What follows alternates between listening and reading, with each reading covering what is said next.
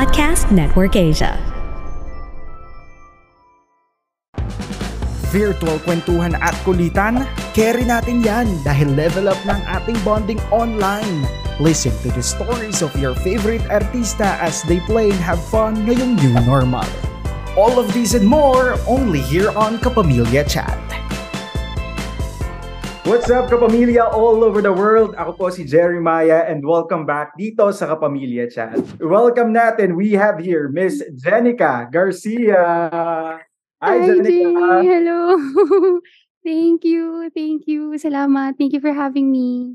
Welcome to Thank Kapamilya you. Chat. And of course, finally, Jennica, sobrang daming natutuwa dahil officially kapamilya ka na. How do you feel about that?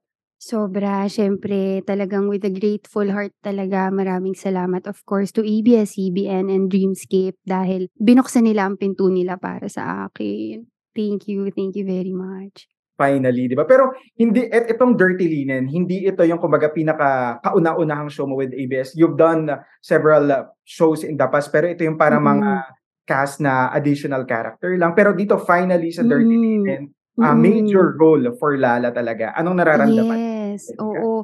Siyempre, sobra talaga yung saya. Hindi ko maipaliwanag, hindi ko maiput into words. Pero andun kasi yung hindi ko talaga inaasahan na magkakaroon ng ganitong reach si Lala. Especially since nabanggit ko na rin to noon with Jai na yung Twitter ko lang naman has less than 500 followers. So to trend there, hindi ko ma-imagine kung paano nangyari yun.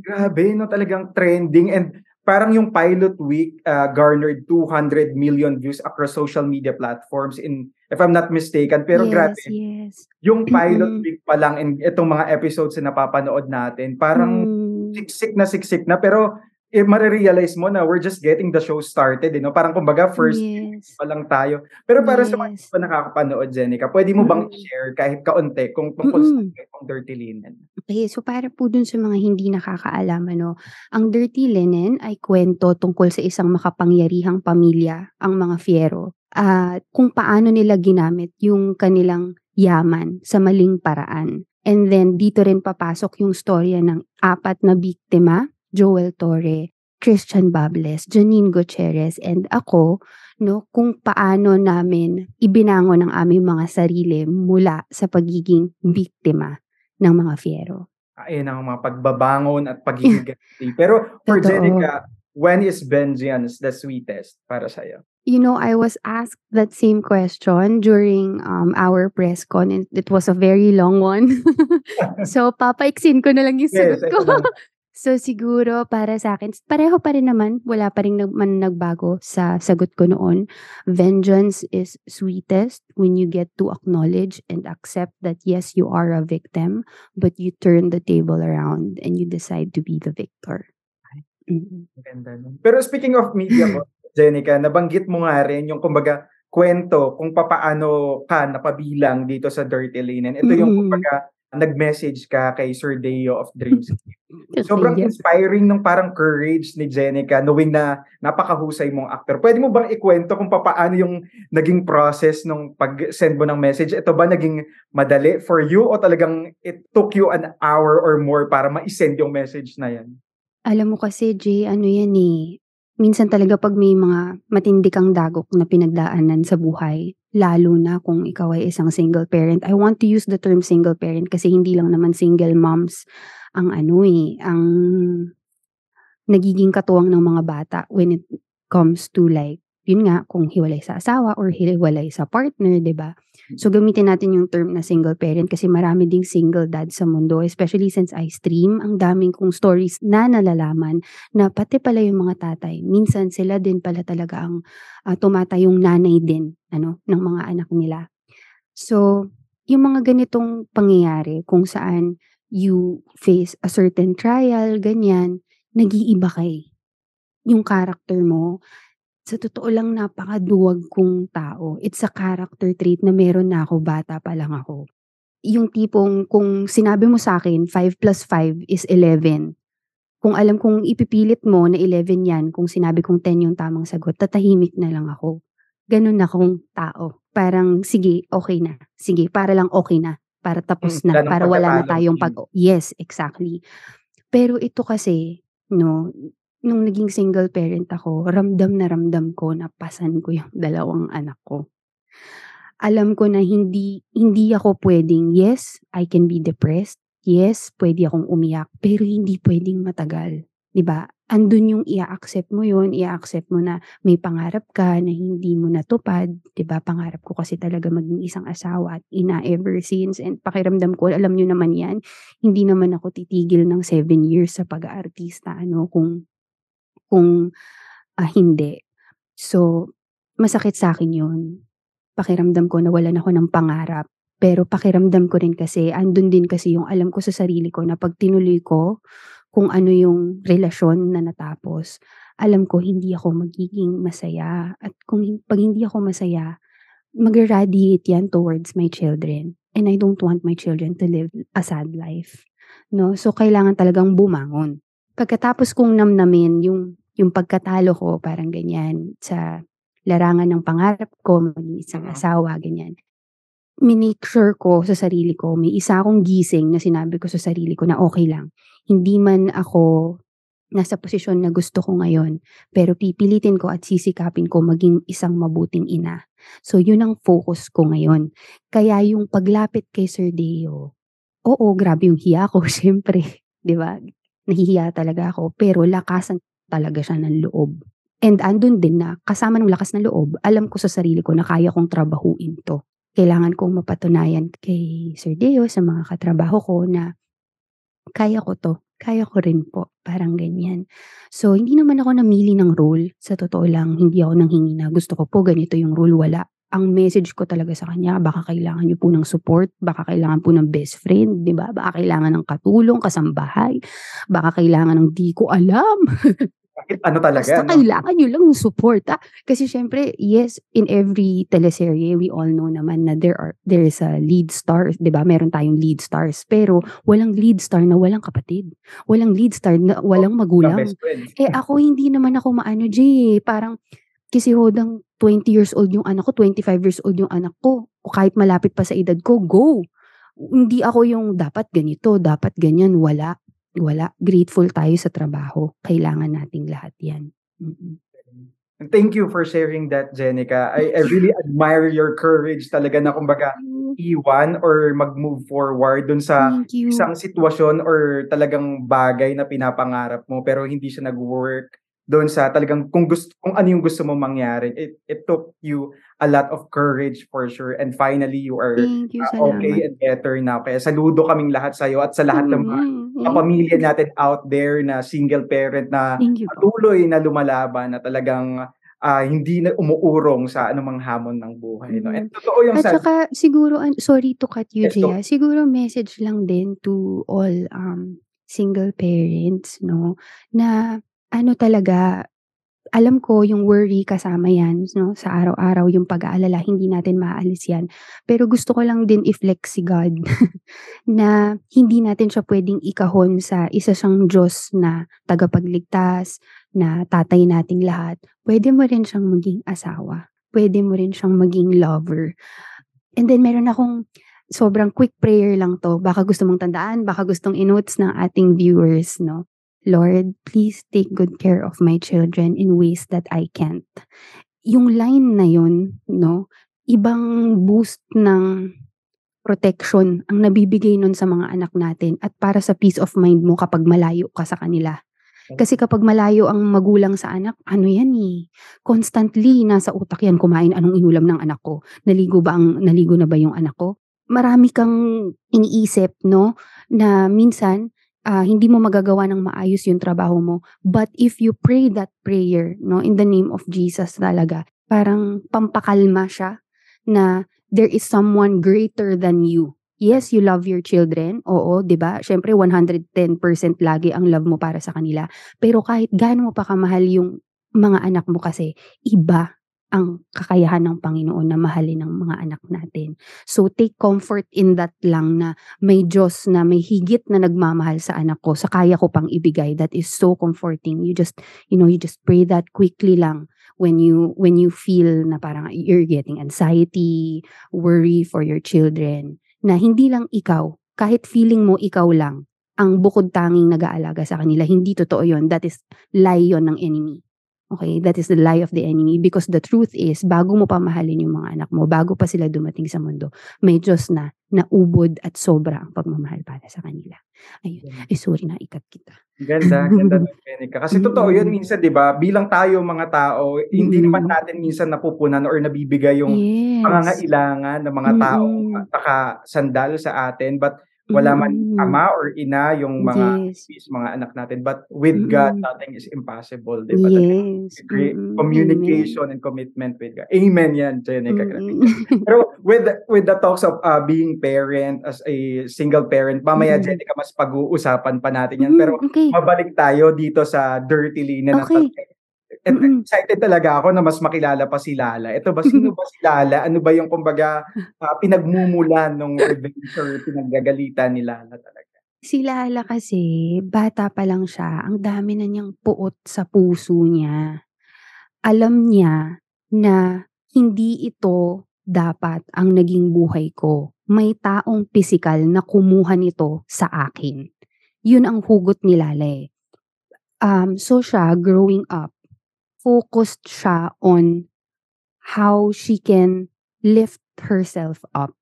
Since hindi lang naman si Lala, pero kaming apat, lahat kasi kami, wala na kaming mga mahal sa buhay. Kumbaga, naubos.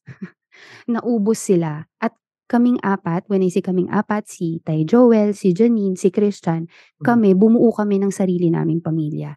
And si Nico, si Seth, no? So kahit na hindi kami magkakadugo, ang tingin namin sa isa't isa ay talagang pamilya talaga.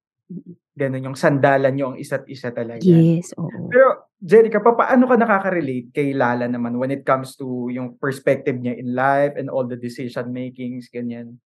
Sa totoo lang, hindi ako masyado makarelate kay Lala. Parang ang layo ng Jennica kay Lala talaga. Hindi talaga ako makarelate kay Lala kasi una sa lahat, sobrang tapang niya. Yung para siyang di mo mawari kung leon ba siya o ahas na biglang susunggab na lang eh.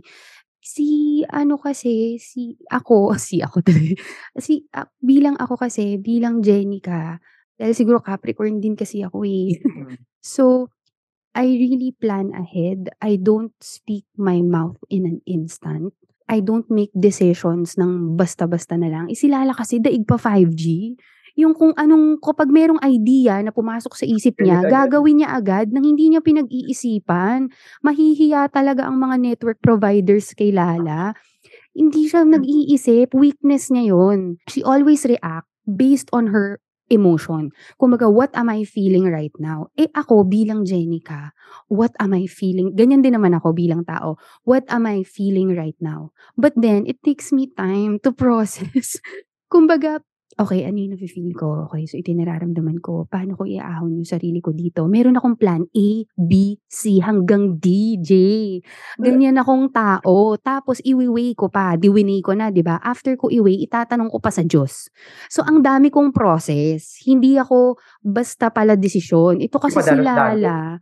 Oo, ito si Lala, best in decision making. Akala mo naman lahat ng decisions niya.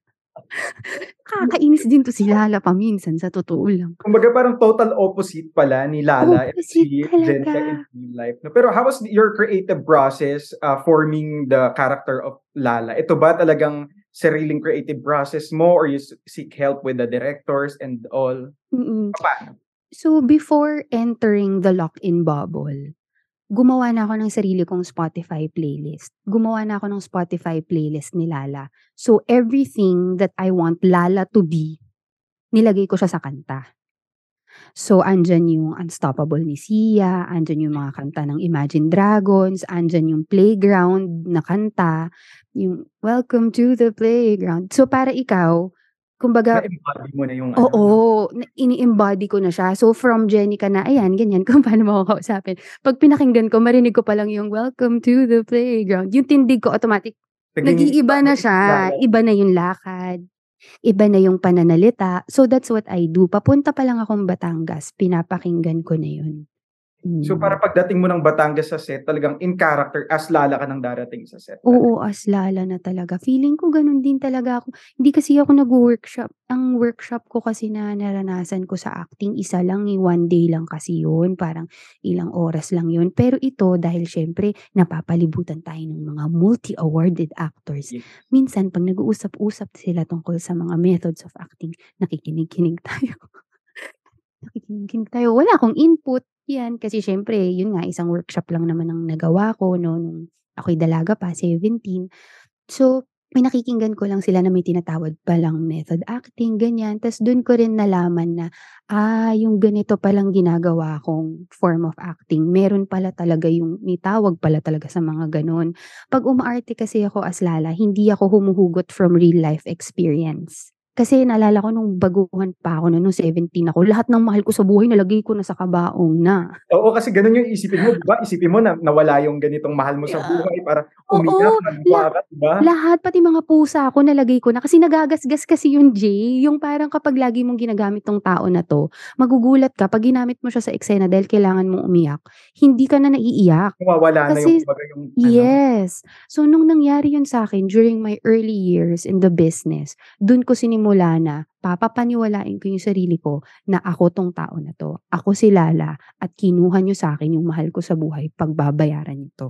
Yun yung nasa isip ko. Grabe. Papaano, speaking of that, kasi sabi mo nga talagang ini-embody mo yung character mo with Mm, that. mm. Papaano yung kalas naman sa character? Ikaw ba yung tipo ng artist na in just a snap kaya mong maging back to Jennica ako agad? Or it will take you some time din para bumalik? Hindi ko alam. Hindi ko alam. Siguro mabilis naman ako makabalik sa sarili ko 'pag tapos na. Kasi feeling ko lang, kasi si Christian meron siyang, "Oh, ayan ka na naman. Ilabas mo si Lala, ilabas mo si Lala." Kunyari wala na kami sa work. Mm, I am mm. very close kasi with Christian talaga, Christian Bables 'no. So, minsan kunyari kapag wala kaming taping, day off namin, ta's kumakain kami sa alfresco or nasa labas kami, kakain kami sa labas with Ate Angel, ganyan. Tapos nag-uusap na kami tungkol sa real life stories. Si Christian madalas pumipitik. Yung naiinis siya minsan sa desisyon ko. Mm. Tas alam ko naiinis siya kasi alam niya hindi rin mababago ng kung ano man yung payo nila yung desisyon ko. Kasi parang nakaset na ako dun sa ini-inform ko lang sila. Oo, Kumbaga hindi sure ka ako na. nanghihingi ng advice. Kinukuwento ko lang sa kanila ito yung outcome na gagawin ko, ito yung napagdesisyonan ko. Tas minsan si Christian naiinis siya, so nagagalit siya. 'Pag nagalit siya sa'kin, "Ilabas mo si Lala, nasaan ba si Lala? Naiirita ako sa'yo." So feeling ko baka madali naman po akong kumalas, siguro. Ayun. Pero totoo 'no, kapagka ikaw nga yung nagkuwento ka about your decision in life, very firm ka na dun kasi na-mention mo nga kanina na may plan A, B, Hmm. C, D and lahat wini-weigh Oo, in mo pa eh. talaga, 'di ba? Oo, totoo yun, Ibig sabihin nun nakonsulta ko na rin yun sa Lord kasi, parang gano'n. So, wala nang makakapagsabi sa'kin na, "Hindi, oras na para ikaw naman ang ano," o kunyari sasabihin, "Hindi, oras na magsalita ka naman," or, "Hindi, ganito gawin mo." Hindi. Grabe. Pero eto, Jenica, nung etong nagdaang pilot week, etong mga current episodes natin, Opo. napanood na ba ng mom mo, ni Miss Jean Garcia yung mga episodes? Ano yung naging reaction niya? Alam mo ito gusto kitang sagutin and feeling ko lagot talaga ako kay mama 'pag napanood niya 'to. Kasi 3 times na tumatawag si mama sa phone ko simula nung nag-trend. Hindi pa ako nag-return call. Kasi sobrang alam mo kulang talaga ang 24 hours. Kasi talagang 'pag wala akong taping, I stream kung kinakailangan twice a day ako magsi-stream, twice a day ako magsi-stream kasi I am so focused talaga on being able to attain financial freedom this 2023. And kagaya nga ng sabi ko sa'yo, I am a planner, so I stick by a very Tag. yes, nakalatag 'yan. Kumbaga kahit wala akong taping meron akong sariling breakdown. Ito yung oras, ito gagawin ko. Ito na kay Ate Mori ako. Itong oras na 'to focus ako kay Alessi. Itong oras na 'to combined. Kumbaga silang dalawa ng anak ko. Pagdating ng hapon 'pag nasa school yung mga bata magpe-prepare ako para sa business na gusto kong gawin. May mga kakausapin akong supplier, titingin ako ng online class kung ano yung dapat kunyari digital art, digital illustration kasi inaaral ko ngayon, Jay, eh. So, kunyari may hindi ako ma-achieve na gusto kong mailatag dun sa iPad ko, hanap ako ng online class. Tas 'pag nakahanap ako ng online class, iba-budget ko pa yun, ano ang pinakamurang online class. Kasi Sobrang siyempre organized 'no? sobra kung ano, ewan ko ba. So yung si mama nakakalimutan ko siya i-return call, wala pa akong balita. Nakakahiya kasi alam mo sa bahay pa naman ni mama kami nag-choreo. Yung dance Mm. dun namin prinractice sa bahay ni mama. Tas nakakatawa pa kasi si mama 'di ba tapos na yung choreo. Kumbaga umalis na yung choreo, si mama meron siyang patingin nung dance. Pinanood pa ako ni mama, sobrang supportive. So pinlay ko yung music, si mama yung audience ko, tapos andun din yung brother ko nun at that time, tapos inulit ko yung step, yung choreo ng brother ko, andun din sila nung time na yon, sila Mm. Kuya Donald, tapos nagsasayaw kasi talaga yung kapatid ko eh. Tapos ginawa ko yung dance, and then mama would, "Anak, hindi ganyan. Anak, ganito." Yung ganon, anak, hawak sa katawan, kulang sa hawak. Mm. So parang si mama, dancer kasi talaga si mama. Merong ginawa si mama, sayaw ng dalawang kaliwang paa. Tama ba yung title ko? Meron siyang ginawa nun with Rocco Nacino and Paolo Avellino. So, mama is a very graceful dancer. And so, when she told me to dance in front of her, parang Yes. mas kinabahan pa nga ako nung nasa harap ko si mama eh, kaysa nung nandun na ako sa set kasi siyempre mommy ko yon. So iko-correct niya ako kapagka may mali na parang important pala yung pag-point ng toes, important pala yung galaw ng ulo, ganyan. So nakakatuwa kasi ang nakita niya lang ako yung nagsasayaw pero si mama ang dami niyang, for example, meron dun sa dance na parang from parang tuwad. Yes, oo. Yung Yung talagang yung parang yung hands nasa floor, mm, tapos iaangat yung ulo ta's titingin sa camera. harap. So, Mm. nakaharap ako sa likod, 'di ba? Nung ginawa ko yun in front of mama, ginawa ko lang, tumingin lang ako sa harap, inano ko lang yung ulo ko. Pero si mama, meron siyang, "Anak, hindi ganyan." Meron siyang ganito, wait gagawin ko. Gagawin ko, wait lang. Go, So, go, sabi go. niya, 'di ba nakatalikod na ganyan? Mm. Yan, nakatalikod na ganyan. Sabi niya, "'Pag hindi ganyan," sabi niya, "hindi ganyan, hindi ganyan, lagyan mo ng." Ay, So, may yung may habit. hawak. Oo. So, yung hawak ni Lala, si mama yun. Si mama yun. Hindi, Wow. it's not my own creative, it's not my own creative input. Talagang si mama yun. Sabi niya, "Hindi ka haharap ng ganyan, anak. You hold yourself." Sabi niya, "Hawakan mo dito." So, ako naman ang person. Pagdating, Masunurin. masunurin. Pag sinabi ni Direk na harap sa camera, tingin sa kanan, tingin sa kaliwa, lagi ko sinasama yung kamay ko kasi sabi ni Ayun, mama, laging isama. So thank you, Jean Garcia, if you're watching this. galing. Maraming salamat. Nag-trend po tayo, Madam Jean. Totoo. So, so Parang 45 seconds.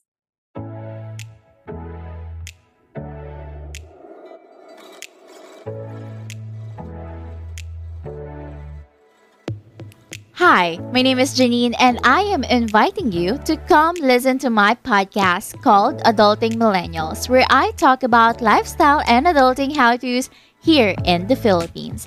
Available on all podcast platforms and powered by Podcast Network Asia and Podmetrics.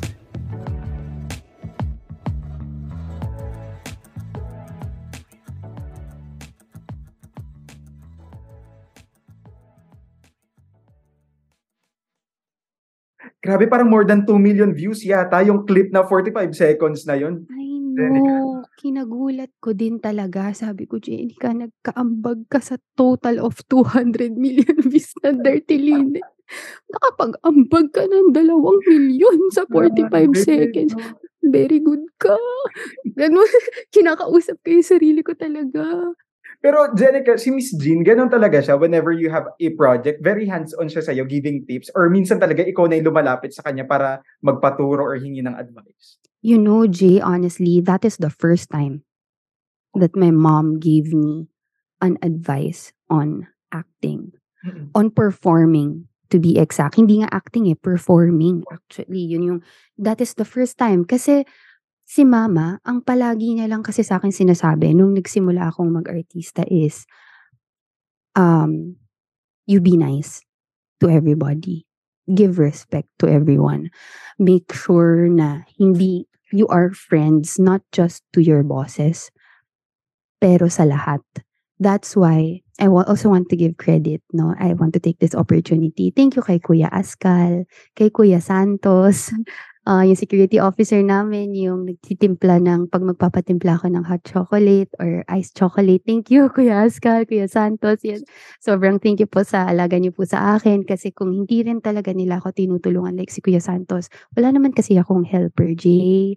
Wala akong PA sa trabaho Set. ko. Siyempre nagtitipid nun tayo.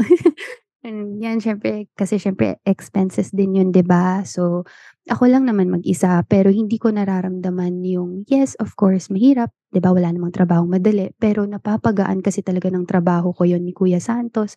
Mini-make sure niya na tinutulungan niya ako sa mga dala kong gamit. Tapos yun nga si Kuya Askal, iba yung akala mo chocolate drink lang yun, pero kung madaling araw na, kung late na ng gabi at talagang kailangan mong umiyak sa eksena or kailangan may torture o kung ano man ang mangyayari, action, laking boost nun na. Yun ang ipagpapasalamat mo talaga, and if it's not for them, I'm doing it on my own. And imagine thinking about the emotion needed for the day, for that scene. Tapos iintindihin mo pa yung drink mo. So malaking bagay talaga. At mahal na mahal ko rin talaga sila. So mabalik tayo, no? So si mama, yun lang yung first time na sinabihan niya ako kung paano, and pakiramdam ko si mama naramdaman niya rin sa akin yung kaba. Siguro Oo. kasi dati hindi ako ganito bilang isang artista. Kumbaga I'm very chill. Yes, I of course I still read my script. I memorize my lines. I make sure that I come to the set ng nasa hulog, 'di ba? Pero siguro naramdaman niya rin na iba ngayon. Kasi ngayon, alam niya may gusto akong maabot. Parang dati kasi kung anong ibinigay sa akin, whether it's a small role or a big role, I thank, of course, the network who gave me the job, and then I try to do a good job. Pero iba kasi ngayon, iba yung drive ko ngayon kasi gusto talaga po akong patunayan. Parang alam mo kasi Jay, 'pag nasama ka sa isang teleserye na multi-awarded lahat ng kasama mo, you have to step up. 'Di ba? Gusto mo ng trabaho, hiningi mo 'tong trabaho, so ipakita mo na deserving ka dun sa trabahong binigay sa'yo. Kasi nga andun yung alam kong hindi naman talaga nila ako naisip, eh. So kailangan napakita ko rin sa kanila na kaya ko po, kaya ko rin maging isang kumikinang na bituin. Yun talaga ang goal, every day, and when I pray at night, lagi kong sinasabi, "Lord, my star, the star in me, it's very dim. Please make a way for me to shine." So, yan every night talaga parang after praying for my children, yun yung lagi kong prayer. So, ang sobrang saya kasi hindi lang 'to basta trend para sa akin. This is an answered prayer for me, and pinagpapasalamat ko talaga po ito kasi nga alam ko si God ang gumawa ng paraan. Kasi kung ang gagamitin nating basihan is yung reach ko sa Twitter, walay pa 500. Uy. Wala pang 500 followers yun. So, talagang alam ko na si Lord talaga 'to at yung mga tao na naniniwala sa'kin. Kumbaga, comeback is real, sabi nga ng mga kapamilya natin sa Twitter, no, for Jennica Garcia. And Thank you. true enough, you definitely deserve the roles. Base sa mga napapanood, pinapakita mo sa Dirty Linen na talagang parang first 2 weeks pa lang tayo, pero parang busog na yung mata naming mga manonood. Pero we're Salamat. just getting the show started, di ba? Pero na-mention mo nga na sobrang powerhouse bigatin ng cast. Yes, Kamusta sila oo. off-cam, Jenica? Kasi pag sa serye, napapanood namin na parang sobrang bibigat, may kanya-kanyang karga yung mga karakter. Pero papaano ang set ng Dirty Linen off-cam? Ganyan. Off-cam, siyempre hindi mo sila at first mo lang talaga ikaw masa-starstruck sa kanila. Kasi walang aktor, eh. Walang aktor na hindi mabuti ang puso.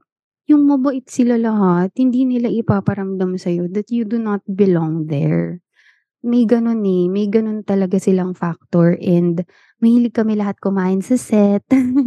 Mahilig kami mag-share ng food tsaka mga baon sa isa't isa. So, ang saya kasi palagi kang busog. Tapos like kunyari si Tatay Joel palaging nagpapamang-inasal, eh, paborito ko pa naman yun. Paborito ko kasi yung Isol J, yung puwet ng manok. My gosh!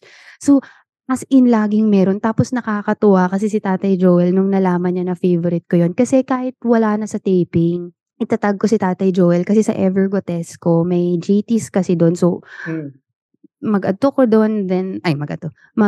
ako dun sa GT's, tapos papakita ko na, "Guys," siyempre support din kay Tatay Yes. Joel, 'di ba? Siyempre business niya 'yun, eh. Papakita ko na nandun ako, na ito yung kinakain ko, iyain ko sila, nakain din tayo. Ta's sobrang appreciative ni Tatay Joel 'pag gumagawa ako ng gano'n, 'pag nasa set ako, libre niya ako. Naman pala Libre niya talaga. ako. Mag-o-order siya tapos 'yun bibigyan niya ako, ganyan. Grabe, very generous Sir Joel Torre. Pero with Yes, sobra. Christian Bubbles, Hmm, Jeneca, nakita ko hmm, din yung post mo parang nung nag-birthday si Christian na parang sabi mo na hmm, parang always remember na may kapatid ka sa katauhan ko, 'di ba? hmm. Bakit? Paano yung nagsimula yung friendship niyo with the Christian Bubbles, Jeneca? Si Christian kasi akala niyo lang 'di ba mukha siyang extrovert? Parang mukha siyang pero introvert kasi 'yan. Marunong lang siyang magdala. Alam lang niya na kapagka nasa set, alam niya na kapag he has an interview, he has to activate his extroverted self. But he is a very introvert person. And I don't know, maybe because we found comfort in each other as brothers and sisters ha. Kasi medyo nabibigyan ng kulay yata yung post ko. Pati tatay ko nagtanong eh. Parang nagulat ako, pati papa ko nagtanong sa akin. Nasa sasakyan kami ni papa, nagtatanong si papa kung dinidate ko daw si Christian. Sabi ko, walang ganun papa. Sabi ko, ano ka ba naman? Sabi ko, tsaka hindi naman po ako magsisinungaling sa inyo. So medyo nabigyan ng kulay ata. Ayan. Pero wala, talagang kapatid talaga ang turing namin sa isa't isa. And sa totoo lang si Christian, kung hindi ko siya kasama sa dirty linen, nakakahiya. Siguro ilang beses ako na-o-ospital. Kasi prone ako sa himatay, eh. Maliit po kasi yung puso ko. Yung size niya, physically maliit and, 7 years old ako when I had my first attack, 'no. Tapos na-ospital ako ganyan and kahit na pagbalik ko sa teleserye nung may ginawa ako with Las Hermanas, mabait lang talaga din yung production din talaga kasi nun, eh. Kasi they didn't make a big issue out of it kasi puwede naman, eh, puwedeng ma-blind item na Mm. itong artista na 'to hindi nakahinga sa set, 'di ba? Nilagyan pa ng oxygen, alam mo 'yun, parang nakakahiya and nung time na 'yun takot na takot ako kasi takot ako mawalan ng trabaho. Takot ako na baka sabihin na si Jennica, she is not able to work kasi yung health niya depleting. Hindi puwede 'yun, Jay. Single mom na ako nun, eh, 'di ba? Hindi ako puwedeng nababalita na hindi ako healthy and hindi ko kayang mag-perform, mag-act.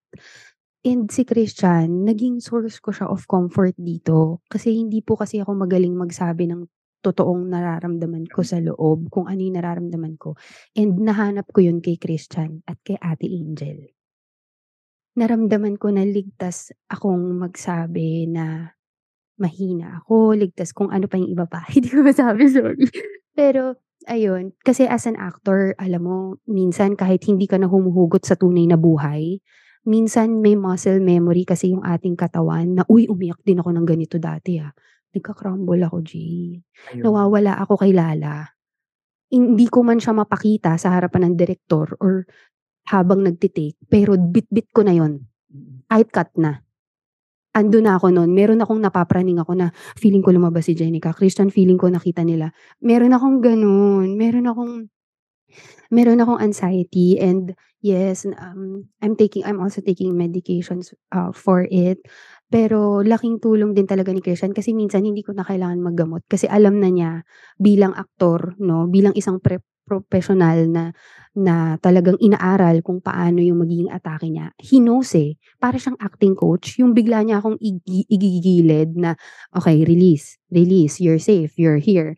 May gano'n sa'kin si Christian, imagine mo kung wala. Kaya talagang thank you Lord talaga, thank you Lord. Talagang pinagpapasalamat ko siya sa Diyos talaga and nataon na because introvert siya, para sa kanya naman, wala siyang ibang best friend maliban sa mga kapatid niya kung hindi ako lang. So, parang naging two-way siya, 'di ba? Naging two-way siya, parang lagi kong sinasabi sa kanya na, "Christian, we both benefit from each other, hindi lang talaga yung ako lang sa'yo." Then si Ate Angel, ayun. Kaming tatlo palagi kaming magkasama sa ano, kahit sa Parang labas. kumbaga safe space, comfort zone niyo na talaga yung isa't isa. Yes, oo. With Janine Gutierrez, si Mm, Alexa naman, mm. kamusta siya katrabaho dito sa Dirty Linen?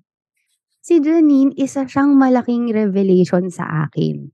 Kasi ang first impression ko kasi kay Janine, untouchable. Gandang-ganda kasi ako sa kanya. Yung talagang, ito last taping lang 'to, ibig sabihin last week lang 'to. Yung may eksena kami ta's ginanon ko yung buhok niya, hinawi ko para mas makita yung face niya bago kami mag-eksena kasi natatakpan yung face niya, eh. So, hinawi ko para mas makita yung ganda niya ba. Tapos sabi ko talaga sa kanya, "Alam mo, ganda-ganda mo talaga." Tapos si Janine naman nakakatawa kasi ano siya, yung ano ka ba, lagi mo sinasabi sa'kin 'yan, yung parang yung hindi feeling ko hindi yata siya aware kasi sabi ko, "Alam mo," sabi ko, "kung merong Pilipina na magiging Victoria's Secret model, yung talagang angel na naglalakad gano'n, ikaw talaga yun, eh." Kasi yung facial features niya, Jay, yung talagang walang tapon. Ang ganda ng mata, ang ganda ng kilay, ng bibig, yung hindi siya mukhang Pilipino sa paningin ko, Ako kasi alam naman nating lahat na maganda siya, pero ako talaga she gives this vibe na parang, "I am Janine Gutierrez." Yung Nagsasaktan. gano'n. So, parang to talk to her, to be able to talk to her na kasi tingnan mo comedy 'pag ako yung nagsabi, "I am Jennica Garcia," parang, joke. Parang joke on yun, oy. Pero parang kasi yung Janine Gutierrez yung parang pagpasok, kumikinang sa paligid. Iba yung Parang out. gano'n yung dating, iba talaga entrada ng ate niyo. So, sabi ko, yun nakakatuwa kasi hindi pala siya untouchable. Kasi kapag naramdaman niya na gano'n yung pakiramdam mo sa kanya, kaya niyang ibaba yung sarili niya para maging pareho kayo ng level, and I really love that about Janine. Ganda. Eto naman sa mga fiero naman tayo, Jenica, with Okay. Miss Tessie Tomas. May galit agad. Parang biglang naging Lala yung Joke lang. Joke lang, with sige Miss po. Tessie Tomas, Tessie Tomas, working with her, kamusta? Si Nanay Tessie, sa totoo lang, Kaya isa pala siya siyang sobrang patunay na respetadong aktor, ano. Yun ay dahil hindi siya marunong makalimot. This is not the first time that I got to work with, Miss Tessie. The first one was with Kim Samsun. Nanay ko siya dito. Trio kami, Miss Regine Velasquez, ako, and si Nanay Tessie. Trio kami dito. And nung ginagawa namin yun, ang tawag ko sa kanya nanay. Okay, nay, ganyan. Pero siyempre, napakatagal na panahon na nun. It's been more than, I think, 9 years. Basta ang tagal na nun. Definitely more than 7 years. So, nung nakita ko siya ulit, andun yung baka nakalimutan Oo. na ako ni nanay. Ang tawag ko sa kanya, tita. Tita na yung tawag ko sa kanya kasi ayokong mukhang feeling close. Kasi sa Oo. isip ko, sa last memory ko, close kami. But I don't want to assume that the Tessie Tomas knows that we were close then.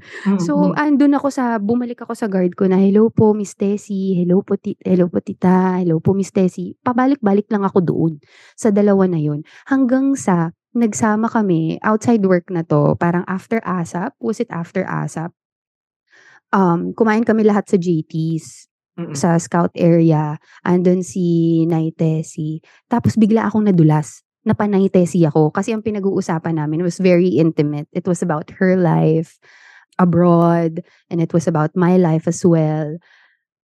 Tapos sabi ko, "Oo nga po, Nay." Tapos sabi ko, "Ay, sorry po." Tapos siya yung sabi na, yun nga, "Nanay naman talaga tawag mo sa'kin, bakit mo ba kasi ako inaano-ano?" So see, she remembers. She remembers, and in my mind, it was such a touching moment. Kasi para sa'kin, what we had, akala ko kasi it was just one way na parang what we had in the past is something that I treasure, but apparently it is something that she remembers and treasures as well. Ganda. Mm. With Miss Angel Aquino naman. Okay. Kay Ate Angel, I just really have to say this. Ito lang talaga yung masasabi ko sa kanya. It's very short, okay? Si Ate Angel ay isang nilalang na ubod ng ganda with makeup. But oh my gosh, you guys should see her without makeup. Yung talagang sabi ko, grabe tong tao na 'to, goals talaga. Yung talagang parang dapat 'to, ganito din ako. Tas buti na lang friend ko si Ate Angel, buti na lang sobrang barkada kaming tatlo ni Christian kasi madali ko siyang tanungin na, "Ate, paano ba ang hindi ko lang masundan na payo sa'kin ni Ate Angel ay mag-ehersisyo." Ayun Kasi naman talaga. talagang ang pakatamad ko talaga mag-exercise kasi Ayoko napapawisan ako. Hinihingal ako agad tsaka yung puso ko kasi, Mm. parang 10 minutes of doing something naninikip siya. Tapos ilang beses na niya ako niyayaya mag-yoga, ewan ko kung nahahalata ni ate, sa bahay niya daw. Hindi ako gumugo. Pero 'pag ang yaya ni ate, "Kain tayo, Ayan, ganyan, go let's agad. have drinks." "Okey, saan ba? Eto na magbo-book ako ng Grab." Pero 'pag yoga-yoga, ate." Ta's tina-try pa niya ako i-encourage sa ano, sa taping. Hala, pagod na pagod ako sa taping tapos mag-exercise ng morning, hindi ko pa siya sinamahan. Ang tagal na naming magkasama ha. Grabe. Ayun po. Hello mga kapamilya! Maswerteng pakikinig! Kung gusto niyo pong lalo pang maging merry at lucky ang buhay, gawing habit ang pakikinig sa Kapalar Hans Podcast with Master Hans Kua, your number one feng shui master in the Philippines. Itong podcast na to ay made possible by Creatives Program Incorporated, co-produced with Podcast Network Asia, and powered by Podmetrics. Listen to Kapalar Hans on Spotify, Apple Podcasts, or kung saan man nakikinig ng podcast. See you there mga kapamilya!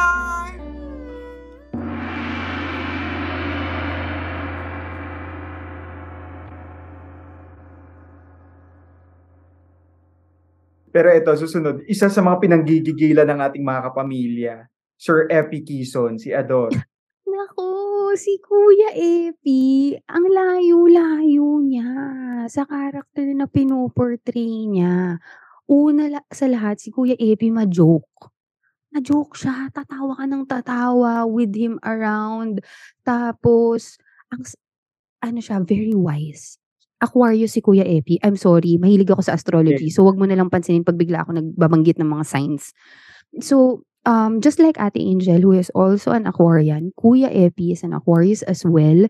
He's a very wise man. I have high respect for him, most especially in the side of business. Ang sarap niya kausap. Kunyari, Kuya Epi, ito yung plano ko. Gusto ko maglabas ng apparel eh. Kasi ito yung mga ginawa kong design. Ngayon, gusto ko to nakaprint sa t-shirt, tsaka nakaprint sana sa cap, ganyan. Ano, kaya to? Magugulat ka, papakitaan ka niya. Oh, ito, pinagawa ko to. Ito. Epic naman yung brand, ito, pinagawa ko to. Ito kasi, pag ito kasi yung supplier na to yung gumawa, yung emboss maganda. Ay, very Alam mo yung hands-on. parang grabe, nilaglag talaga ng Panginoon. Ganon siya ka-hands-on sa lahat ng bagay na ginagawa.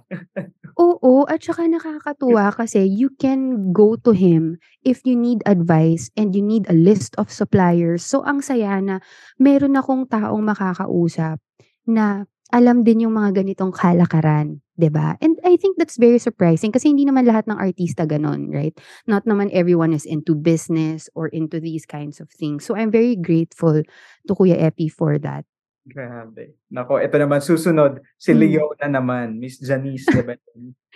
Si Ate Janice, feeling ko sa lahat ng cast ng Dirty Linen, kay Ate Janice ako may pinaka takot. Yung meron akong, oh my gosh, paano ba ako mag-hi? Or, Parang may barrier ba to, Jennica?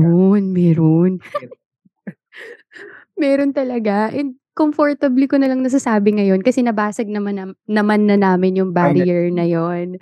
Nag-celebrate kami. Ang galing, alam mo actually, kailangan din natin ibigay ito talaga kay Sir Deo. Sir Deo kasi likes having celebratory parties. Yung kunyari after nito, nag-asap. Pero pagkatapos may pa-dinner siya. Yung ito lang naman yung nangyari. Pero after, kunyari, screening. Imagine nag-screening na, ito yata yung kasama po kayo, yung Press people. yes, with the press people. Pwede namang yun lang ang screening, 'di ba? Pero hindi, gusto niya may screening din si Sir Deo for the cast. So imagine that creates bonding. Right. 'Di ba? It makes you at home with the people you work with, especially on screen. So, and then you're gonna have drinks afterwards, you're gonna have good food afterwards. Then imagine si Sir Deo lang bahala doon. Tapos nag-i-enjoy lang kayo. Kaya rin siguro deserve talaga din ng Dreamscape ni Sir Deo, ng EBS, lahat ng achievements at parangal na nakukuha din talaga nila kasi mabuti talaga ang network si Sir Deo at Dreamscape sa mga employees workers, yung alam mo yun? Kaya talagang thank you. Dahil doon nabasag yung takot ko kay Ate Janice. Kasi dati Miss Janice ang tawag ko sa kanya. Hindi ko siya matawag na ate, ganyan. Walang ganun. Kasi talagang ano lang ako, hi, hello, tapos maghahanap na ako kung saan ako pwede sumuksok na Oo. mag-headset. Pero hindi pala. Akala ko lang yun. Si ate kasi she has this way of, parang presenting herself na basta Oo. madali lang akong maduwag talaga. Mm. And finally, ito, Sir John Arcilia. Kamusta? Si Sir John Arcia, okay, syempre hindi ko pa pwedeng sabihin Ayan pero na, may without spoiling, yung mga yes, mapapanood pa natin. yes, oo, no spoiling tayo. Pero gusto ko lang sabihin na grabe kasi hindi ko siya madalas makasama sa eksena or I mean hindi, nakakasama ko of course sa eksena pero walang direct interaction. Since given nga 'di ba na sa mga napanood natin, hindi naman talaga karapat-dapat na magkakilala tayo kasi paano kami lalaban kung alam niyo na kung sino kami at anong magiging papel namin sa mga buhay niyo, 'di ba? So pwedeng kasama ko sila sa scene pero walang direct contact, direct communication. Nung nagkaroon kami ng direct contact, direct communication, eksenang hindi ko makakalimutan. Yun na lang siguro. Yun na lang, kasi hindi tayo pwede magbigay ng mga Yun ang spoiler. dapat abangan ng ating mga kapamilya, no? Oo, kasi ako mismo hindi ko kinaya. Kinaya and ang laking tulong. Maraming salamat po Sir John kung makikita niyo po ito. Maraming salamat po sa inyong alaga at sa mismong presence lang po ninyo. Napakahusay na aktor, alam naman nating lahat 'yan. At napakabuti din po talaga. Uy, grabe. Parang na-excite ako dun sa eksena ni Carlos at ni Lala. Ano kayang magaganap? Abangan nating lahat yan, mga kapamilya. Pero ito, Jennica, syempre, I'm sure nabanggit na pag-usapan naman natin yung mga nagtitrend na videos, clips nyo online with regards dito sa Dirty Linen. At ang pinag-uusapan yung kumbaga mata-mata school of acting nyo dito sa serye. Papaano ba to considering na sinabi mo kanina na hindi ka nag-work or one workshop lang yung pinuntahan mo before? Papaano nyo 17 pa ako nun. Oo, very bagets ka pa nun. Papaano Mm. yung mga tight shot na parang sobrang bilis ng quick shifting talaga ng moods nyo dito? Yung preparations doon sa mga ganung eksena, papaano? Ayun, siguro yun nga kagaya ng sinabi ko kanina, parang nakatulong talaga sa akin na wala akong tinitingnan na maliit na eksena. Walang 3 seconds sa'kin, ang 3 seconds ano pa rin 'yan, pagkakataon ko pa rin 'yan parang kuminang kaya kukunin ko pa rin 'yan. Lagi akong gano'n, lagi akong Lala mode on. Hindi ako kasi hodang ang eksena ko lang diyan, may hawak akong tray, tapos dadaan ako, wala naman akong line, sisiguraduhin ko pa rin na 'pag dumaan ako, hindi pa rin ako makakalimutan. Parang Oo, 'di ba? gano'n. May Oo, sariling alam mo eksena si Lala. sobrang parang yabang nung dating 'no, pero kasi si Lala, gano'n kasi siya, Totoo. So kailangan ko talaga siyang i-embody, kailangan ko talagang hindi talagang Jennica, tumabi ka. Do'n ka Lala muna, na wala kang matutulong kay Lala. Kahit katiting. 'Pag iniisip ko kasi, ano yung character ni Jennica na puwede kong ipasok kay Lala, wala. Wala talaga akong maisip. Una sa lahat, ang pananalita ni Lala sobrang bardagul. Lagi siyang fight mode on. So 'pag iniisip ko kung saan ko ipapasok yung personality ko, wala. Kaya 'pag umeeksena talaga ako, palagi akong sorry nakakahiya maiintindihan niyo. Parang ang iniisip ko talaga, Pia words back. Ay, ganun yung iniimbag mo sa sarili mo na, ako 'to, Pia words back, maganda, Nakakahiya. Yun power, talaga yung ganyan. iniisip ko, I am Miss Universe. Kasi yun yung tingin niya sa sarili niya, nakakahiya 'no, sorry. Alam ko guys sa makakapanood nito, alam ko sobrang layo ng ganda namin ni Pia Wurtzbach, alam ko po yun at ina-acknowledge ko po yun. Pero ang akin lang po, dahil si Lala, hindi naman siya naniniwalang hindi siya maganda. Sa isip kasi ni Lala, ako ang pinakamagandang babae sa buong mundo at wala akong hindi makukuha gamit ang aking katawan. Yan si Lala yung kapagka nag-i-internalize ako, yun talaga dapat kasi kung hindi ko po siya iisipin ng gano'n, hindi ko magagawa si Lala talaga. Hindi talaga. Oozing with character and personality siya. Pero kaya ako kapagka naka-Lala mode ako, ang iniisip ko lagi, Pia Wurtzbach na. umaapoy. Yung gano'n. On Yung fire hindi talaga, di ba?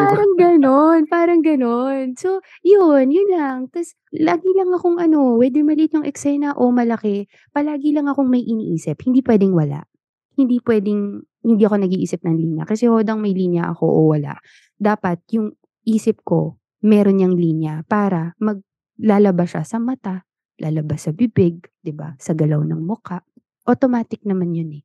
Magra-radiate na talaga. And Yes thank you po, for opo. sharing, Jennica, na Miss Pia words back pa lang. Parang pinipeg mo when you are in your Lala mode talaga, di ba? Pero, Nakakaya. Uy, 'pag kinat niyo 'to buo, please. Kasi parang baka mamaya akala nila yung feel na feel ko naman na, uy, hindi. uy. Very nice trivia yun para sa aming mga viewers. Kasi syempre, para nalalaman namin bilang kayo yung mga aktor, saan kaya sila kumukuha ng ganong hugot na parang sobrang Yung galing yung shifting na parang na-shock si Lala pero bigla naging evil mode. Pero ito naman, maiba naman tayo, Jen. Kanina, nabanggit mo yung streaming na pinagkakaabalahan mo. Can we talk more about that, Jen? Paano ba ito nag-start? Ano ba yung, kumbaga, ginagawa mo when you are streaming? Okay. So, natutunan ko 'tong ganitong klaseng content kasi sikat siya sa Korea at saka sa Japan. Sa Korea, ang tawag sa kanya gongbang. So, basically yung mga lawyers, yung mga nurses, any course naman basta college student or those who are working in a call center, what they do is, they don't like feeling alone. Parang feeling nila malungkot sila kasi, pandemic, 'di ba? Lalo na nung pandemic sobrang lakas nito, eh. Tapos nag-aaral sila on their own, nagtatrabaho sila on their own, ta's nakakaramdam sila ng lungkot or hindi sila nagiging productive sa kanilang ginagawa. Pero napansin nila na 'pag alam nila na there is someone on the other line, kahit na ibig sabihin nun ibang parte pa siya ng mundo, na sumasabay mag-aral with you, motivated siya to study. And nung tinry ko, ganun din yung nangyari sa akin. Kasi napansin ko 'pag nag-aaral ako, ang dali kong magutom kalagitnaan o ang dali kong mag-browse ng cellphone. Kunyari yung Instagram ko supposedly titingnan ko lang yung post ko kung kamusta yung reach, ending nagba-browse na ako ng Instagram ng iba. Tapos hindi na ako nakapag-aral. So yun po yung content ko. It's called the Pomodoro Technique. And I'm so happy. Gusto ko din i-honor dito yung mga viewers ko, lalo na yung isa who graduated with honors. And then si Alisa, then sila Rachel, yan. Si Alisa, like ito yung stream ko kagabi. Kasi everyday ako nagsistream. So, sa Facebook po ito, ako nagsistream sa Facebook page ko na Jennica Garcia. Si Alisa, kagabi, sabi niya sa akin, ate, sakto, magre-review tayo. Kasi, NET exam ko na, kinakabahan ako. Tapos si Mary Grace naman may orals. So, nakakatuwa, G, na ang buong akala nila nai-inspire sila sa akin. Kasi nakikita nila ako nagsisipag, pero hindi nila alam, sila din ay napakalaking inspirasyon sa akin. Kasi kapag inaantok na ako, pag pakiramdam ko hindi ko na kaya, dahil alam kong nag-aaral din sila doon, tumatagal ako, eh. Wala pa akong stream na 2 hours 30 minutes kasi talaga ang study. Ang focus talaga ng study is matagal, 2 hours. 30 minutes lang talaga ako nagsasalita. 5 minutes break lang yan in between. So, nakakatuwa na hindi pa dumadating yung time na, guys, kailangan ko na i-end kasi pagod na ako mag-aral. Parang ganun, walang ganun. Kasi nga, na-inspire ako sa kanila. Lalo na yung mga work from home moms na mag-isa lang daw sila dati nagtatrabaho. Pero dahil dun sa stream, nafe-feel nila na co-workers kami. So, sobrang saya. Galing na parang kumbaga may mga virtual kaklase, katrabaho ka. Totoo. This time around, mga kapamilya, ituloy-tuloy na natin ang ating kwentuhan with Jennica. Ito naman, Jennica, ang ating dirty o hindi dirty challenge. So ano lang to, parang sasabihin mo lang kung para sa'yo, dirty ba? Hindi dirty, gawin yung ganitong bagay or sitwasyon. Okay. First, ito, maligo sa ulan, dirty o hindi dirty? Hindi dirty. Ano yung experience mo nung ito ba yung mga childhood experience mo na naligo sa ulan? Most unforgettable, ganyan. Hindi na kahit ngayon lang. Madalas na kasi namin yan gawin ng mga bata. Usually, kami lang dito sa buong condominium, yung pag umulan, hindi umaalis sa playground. Ito yung playground namin, guys. Ang galing. So parang nagiging family bonding ko pa. Ayun, nasa tapat ng bahay ko yung playground namin. So, pinili ko talaga 'to nung binili ko 'tong condo na 'to, sobrang laking factor na I chose this. Wow, binili, binabayaran kasi. Ayan. Rent to own kasi. So, nung ni-rent to own ko 'tong condo na 'to, sobrang laking factor na ito yung playground, nasa tapat ko. So, natutuwa ako na puwedeng, for example, maglalaro sila, 'di ba, may kalaro sila, puwede akong nasa loob nagtatrabaho kasi nakikita ko naman sila sa labas. Ang downside lang, yung mga bata dito, ginawa akong tindahan na libre. Kasi siyempre, "Tita Jennica, do you have water? Tita Jennica, do you have chocolate drink? Tita Jennica, do you have snacks?" Kaya dapat talaga 'tong bahay ko maraming mga ganap May kasi tindahan pala 'no? ito na ang puntahan ng mga parang ang dami kong anak dito, oo. Mm. Galing. So, hindi dirty definitely for Jennica Hindi. kasi naging family bonding pa nila 'to instead, 'di ba? Oo. Tsaka Next, ano kasi dito din, yung playground dito, may area din kasi dito naman na may lupa. So, may instant clay kami. 'Di ba, ayun na, puwede kaming gumawa ng maliit na bahay basta dapat responsibly lang. Kasi totoo. siyempre ibabalik namin yung lupa after. Baka magalit yung mga Oo, admin dito galing sa yung admin condo. natin, 'di ba? Oo. Next, ito. Sa sobrang lamig, hindi ka naligo for a day. Dirty o hindi dirty? Hindi dirty. Parang oo, parang lahat tayo once in a life or hindi nga once siguro nagawa natin 'to, 'no? Oo, lalo nung pandemic. Dahil sa bahay ka lang Oo, naman, nung 'di ba? kasagsagan, oo. So, hindi dirty for Hindi Jenica. Next, dirty. kumain ng pagkain na nahulog na, dirty o hindi dirty? Hindi. Hindi, mabilis lang naman yun, So, wala okey pang lang 5 yun. seconds or dumaang eroplano, 'no? 'Di ba nung Totoo, kabataan okey lang yun, antibodies yun. Okey, Next, mag-ulit ng damit, dirty o hindi dirty? dirty, Ay, dirty. Kasi dumating na ako naman sa point na kunyari hindi na ako maliligo the whole day, ganyan. Tas sa bahay lang din naman ako bukas, pero nagpapalit naman ako ng damit hindi bago naman talaga matulog. mahalaga, oo. Oo, So, dirty, hindi nagpapalit ng damit, 'di ba? yes. Next, gumamit ng toothbrush ng iba, dirty Ay, or without you knowing na iba pala yung may-ari nun? dirty yun. Sobrang maingat ako sa ano, eh, paano ko ba ipapaliwanag, maano ako, malinis ako sa katawan na tao. Talagang nagfo-floss ako, ganyan. Malinis ako So, sa definitely katawan. dirty for you ang totoo, Dirty. dirty naman Ang talaga. cavities nahahawa yan, Ayun, Jay. totoong-totoo yan. So, dirty, Oo, gumamit ng dirty. iba. Naku, diyan nagtatapos ang ating dirty o hindi dirty challenge. Pag-uusapan natin ang, parenting tips, parenting Hmm, 101 with okey. Jennica Garcia. Papaano mo napagsasabay-sabay ito ngayon, Jenica, considering na ang dami mong ganaps like you've mentioned kapagka wala kang, sa shoot, andiyan yung may school, may ginagawa kang pinagkakaabalahan. Papaano nababalance yung duties mo as a mom? Time management talaga and proper planning. Yun talaga ang, sikreto. Kasi kung mag-go with the flow ka lang, naku wala, magugulat ka na lang natapos yung araw mo pero hindi ka nag-excel in any part of that day, parang ganyan. So, very important yun. Time management talaga. And eto, Mm. Jenica, I wanna ask you kasi very honest ka, very open ka sa kuwento na parang gusto mo makamit yung kumbaga financial freedom na tinatawag natin. And Mm. very ano yun, 'di ba, minsan may mga taong hindi sila vocal sa pagsasabi na parang, hindi ako stable financially ngayon, na parang medyo Mm. kinakahiya or let's say na parang hindi sila confident na pag-usapan yung ikaw, bakit Mm. parang very honest ka, very confident ka na parang, na ikukuwento mo sa ating mga kapamilya na, at this time hindi ako financially stable, ganyan. Papaano Oo. Siguro kasi ano, una sa lahat, hindi ko kasi kinakaawaan yung sarili ko. Kasi alam ko na mayaman ako sa ibang bagay. Mayaman ako sa pagmamahal ng magulang, mahal ako ng pamilya ko, ng mga kapatid ko, andiyan yung mga pinsan ko.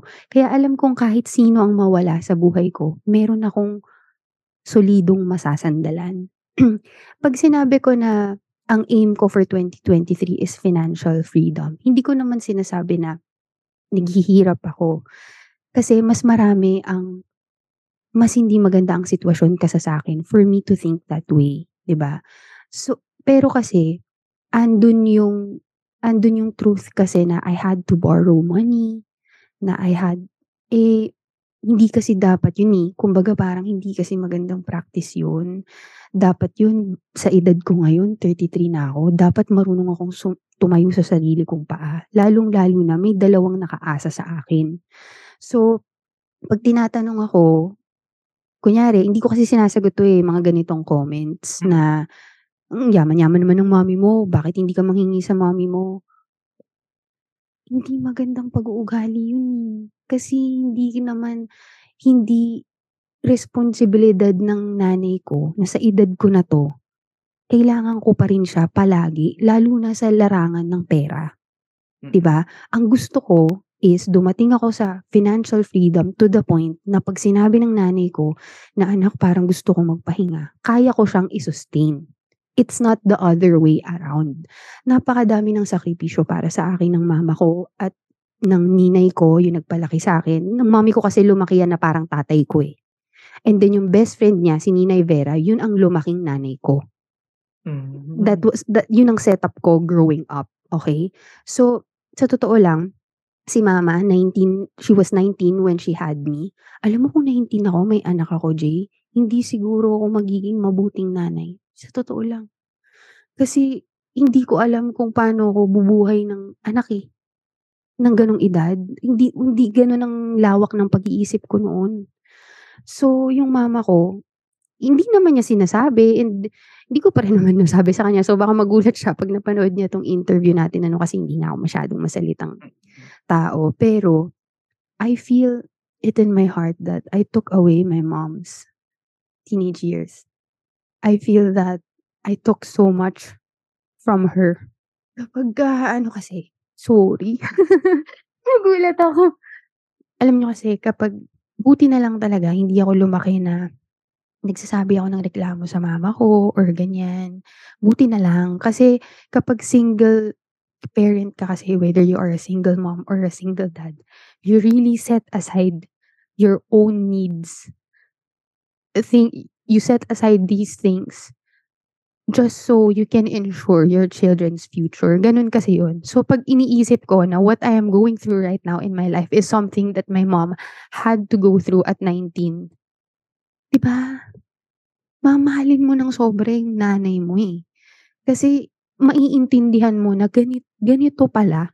Ito pala yung pinagdaanan mo. And, sa totoo lang, kapag kunyari may magsasabi sa akin na naawa ako sa'yo, ganyan-ganyan, hindi ako naawa sa sarili ko. Kasi, kung meron man, andun ako nagpapasalamat pa ako sa Diyos na kung nasan man ako ngayon, naranasan ko siya, 33 na ako. Naranasan ko siya na may kakayahan na akong mag-discern ng tama sa mali. May kakayahan na akong magtrabaho. 'Di ba, pinagpapasalamat ko sa Diyos na kumpleto yung katawan ko. Meron akong kamay, meron akong paa. Alam mo yun? So, pwede ako. I can do all kinds of work. I can be a caregiver. I can be an actor. Hindi nalilimitahan kung ano ang kaya kong gawin. Parang ganun. With the help of the Lord, of course. Kasi pag ini-imagine ko talaga, grabe si mama, 19 siya noon. Buti na lang talaga. Hindi ako nagsalita kasi 'di ba hindi natin maiiwasan usually yung mga bata. And right naman nila yun. Right nila na maglabas sila ng samaan loob, 'di ba? It's just that ako as a person, hindi ako magaling magsabi ng nararamdaman ko kasi ayokong nagiging burden sa ibang tao Hindi ko gusto yung pakiramdam. So, minsan pag tatanungin ako kung kamusta ako, meron akong immediate answer na, "Okay po ako, okay po ako." Kahit hindi na.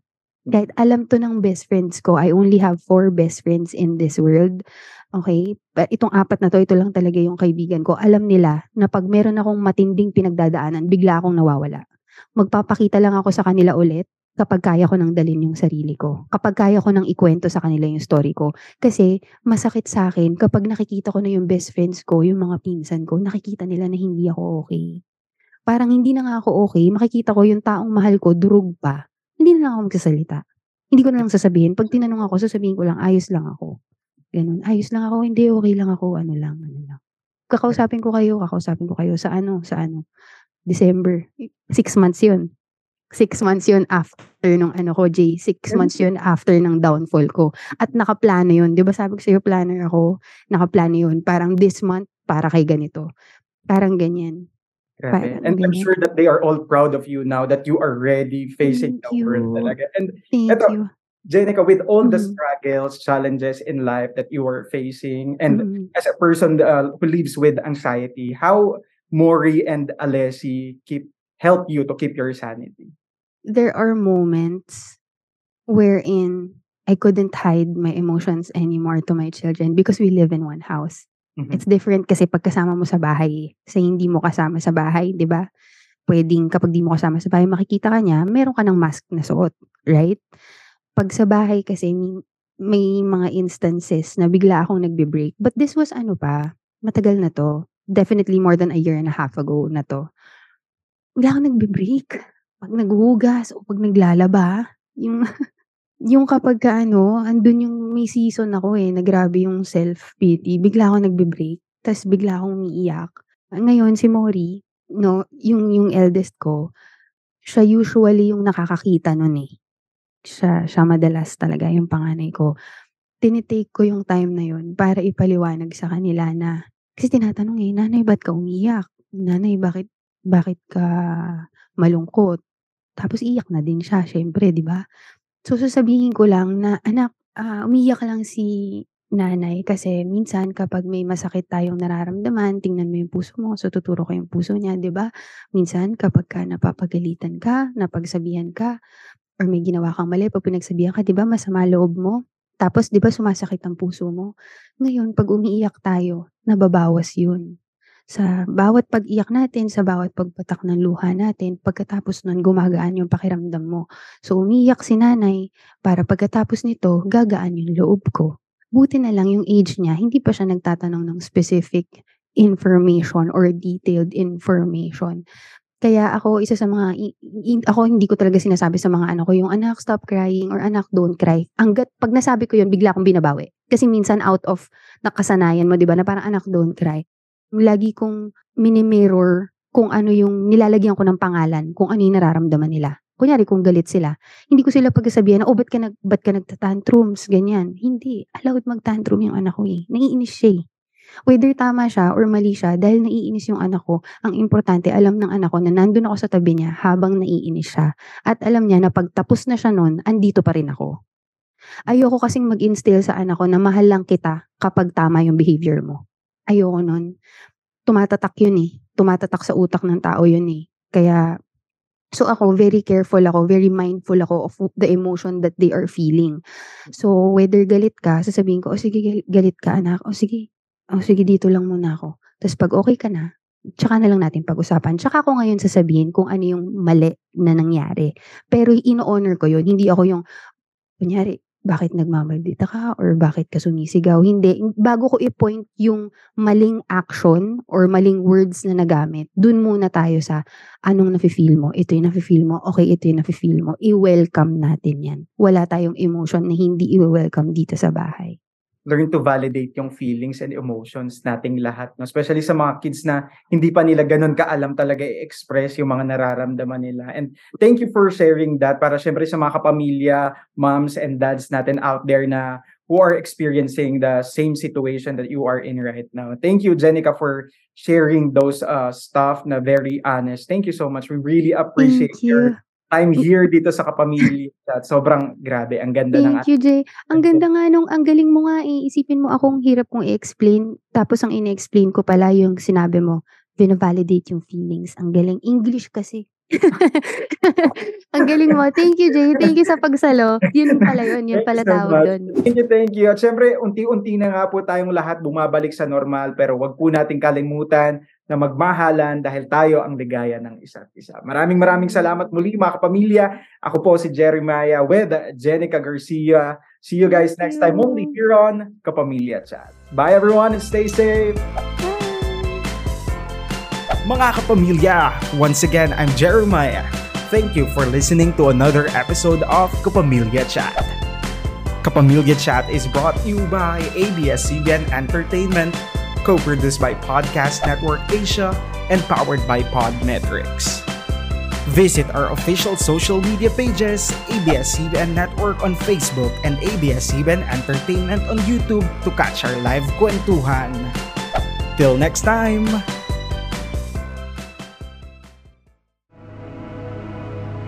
The views and opinions expressed by the podcast creators, hosts, and guests do not necessarily reflect the official policy and position of Podcast Network Asia, the hosts of the program, or other programs of the network. Any content provided by the people on the podcast are of their own opinion and are not intended to malign any religion, ethnic group, club, organization, company, individual, or anyone or anything.